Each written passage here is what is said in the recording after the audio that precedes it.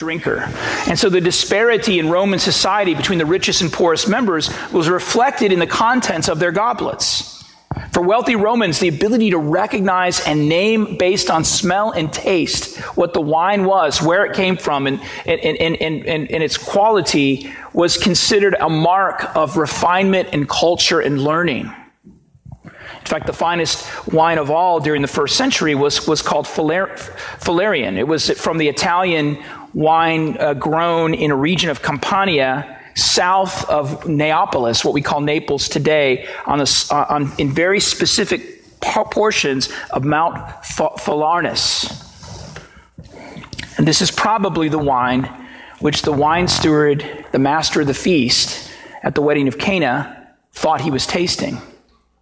He was that surprised. And he's somebody who would have known. He would have been a sommelier, was what we call them today. That's probably what he was. It's very interesting, isn't it, that today's narrative in our gospel lesson begins with a wine shortage at a wedding, something which would never have happened in the ancient world. You can run out of food, but you can't run out of wine in the ancient world. It was considered a major faux pas. And what did Jesus do?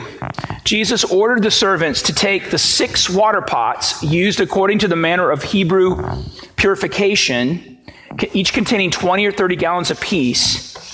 And Jesus said to them, fill the water pots with water, and they filled them to the brim. And he said to them, draw some out and take it to the master of the feast. And they took it. And the master of the feast, when he tasted the water that had become wine, and he did not know where it came from, but the servants who had drawn the water knew, the master of the feast said to the bridegroom, every man sets out the good wine, and when guests have well drunk, the inferior. You have kept the good until now. In other words, you have kept the best for last. And he's amazed. The sense is that he's just shocked. He can't believe what's being served. It's amazing to him. And these people, as I said, were experts of great sophistication. And the idea that I want to drill down on today, that I really want to focus on today, is when St. John writes in today's gospel, when the master of the feast had tasted the water that was made wine, and he did not know where it came from. He did not know where it came from. He couldn't identify it. It was so good, but he couldn't identify it. See, he should have been able to do that. He couldn't. It was beyond superb. He did not know where this superb wine came from. The sommelier was stumped. And I believe the wine here in today's gospel lesson is a metaphor for God's gifts to us. Because wine, as it's used, oinos, as it's used in the scriptures, when it's used positively, it is seen as representing the fullness of God's blessings to men and to humanity. That's the reason in Genesis 27, verse 8, God says, therefore, may God give you the dew of heaven, the fatness of the earth, and plenty of grain and wine.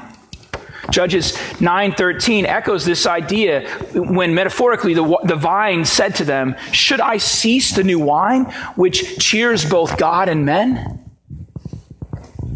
Or Psalm 104 verse 15, which teaches us that wine makes glad the heart of men.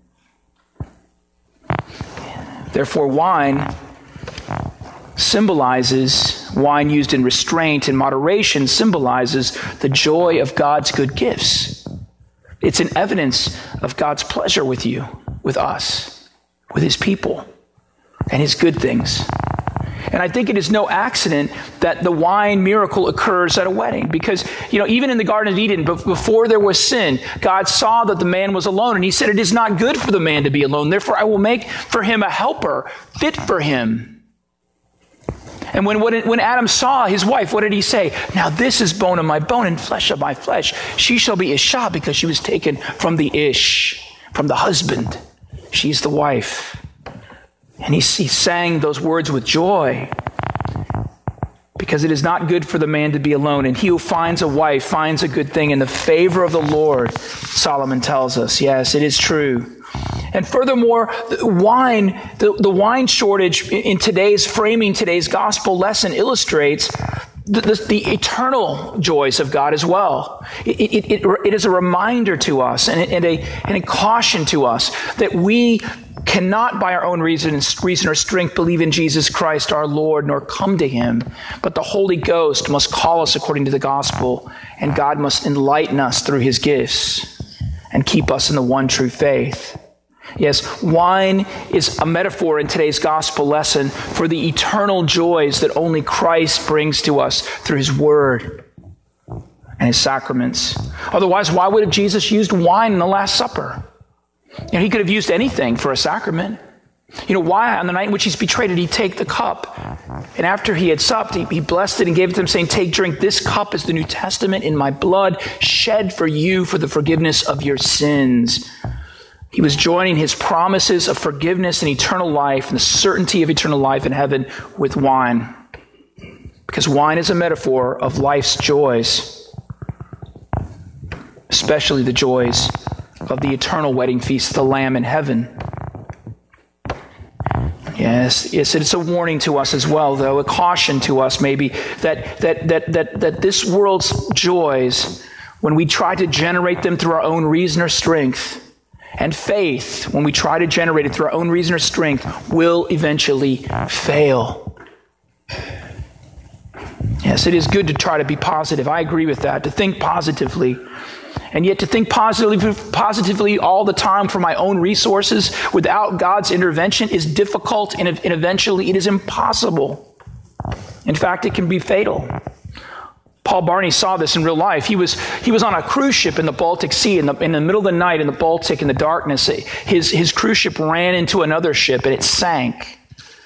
And it was winter, and the water was cold, and he was in this raft, and it was being tossed about in the waves, and they were being constantly soaked. And there was a guy in that sickening soup of dying men and women, he recalled, in that cold, wet, miserable reality that he was in. He nicknamed the guy Mr. Positive, because as the waves pounded the craft, the guy kept saying, "It's going to be all right. Things are going to, we're going to get rescued soon. It won't be long. We're going to get out of this. We're going to get through this." And sometime during the darkness, before the dawn rose, the man gave up and laid down his head on the side of the raft and gave in to the hypothermia. Barney said, "I guess his positivity ran out." Stockdale, who was in a Vietnamese prison during the Vietnam War, was asked a question once, who died in the prison camps? And he said, "The positive guys. They died first." See, the wedding of Cana tries to tell us that the wine of human optimism, unless it comes from God, runs out. And that's true in a marriage, and it's true in the rest of life as well. Yet, there is a solution. There is a solution. And that solution is found in the direction of St. Mary that she gives to the servants. Mary is often called the metaphor. She's metaphorical for the church. And here she really is. Because what does she say to the servants at the feast? She says, "Whatever he says to you, do it." How simple. Whatever he says to you, just do it. Right? Ultimate eternal joy is discoverable in that simple sentence. Being a Christian isn't really that hard to figure out. If we hear what Mary tells the servants at the feast, whatever he tells you to do, do it. And when we do it, when we hear preaching in Christ's word, when we come to his altar to eat his flesh and drink his blood under the veils of bread and wine, right? Faith comes by hearing, and hearing comes by the word of God. When we hear his word, and when we receive communion, we see and taste the forgiveness of our sins. And what are we doing? We are just doing what Jesus told us to do, right? We are just doing what we're supposed to do. I mentioned in the first service, how pastors, we sit around and have our meetings, and how are we to save the church, or how's the church to grow, or how are these things to happen? What program, what thing are we to do? Whereas, what does Jesus say? Go make disciples of all nations, baptizing them in the name of the Father, Son, and Holy Spirit, and teach them everything I've commanded you. And I am with you always, even to the end of the age. Just whatever he tells you to do, do it. And this is actually, interestingly, borne out by science. There was actually some research done by the University of Texas at Austin a few years ago, and it was found an interesting correlation between longevity and church attendance. That people that attended every Sunday for church, on average, lived 6.6 years longer than people who didn't. And those who came more than once a week lived an extra year, 7.6 years. Something to think about, right? Next Sunday when you think about cutting church. I'm just saying. It's the University of Texas at Austin. Yeah, it's interesting. And I think I think this is a real thing. Why? Why would there be a greater longevity of earthly life? Well, because when you know you have eternal life, then the cares of this world weigh less on your shoulders. The things that happen, you know that God is going to give you this day your daily bread. He doesn't guarantee you tomorrow. You just have today. And that's good. And then he's going to give you this day your daily bread.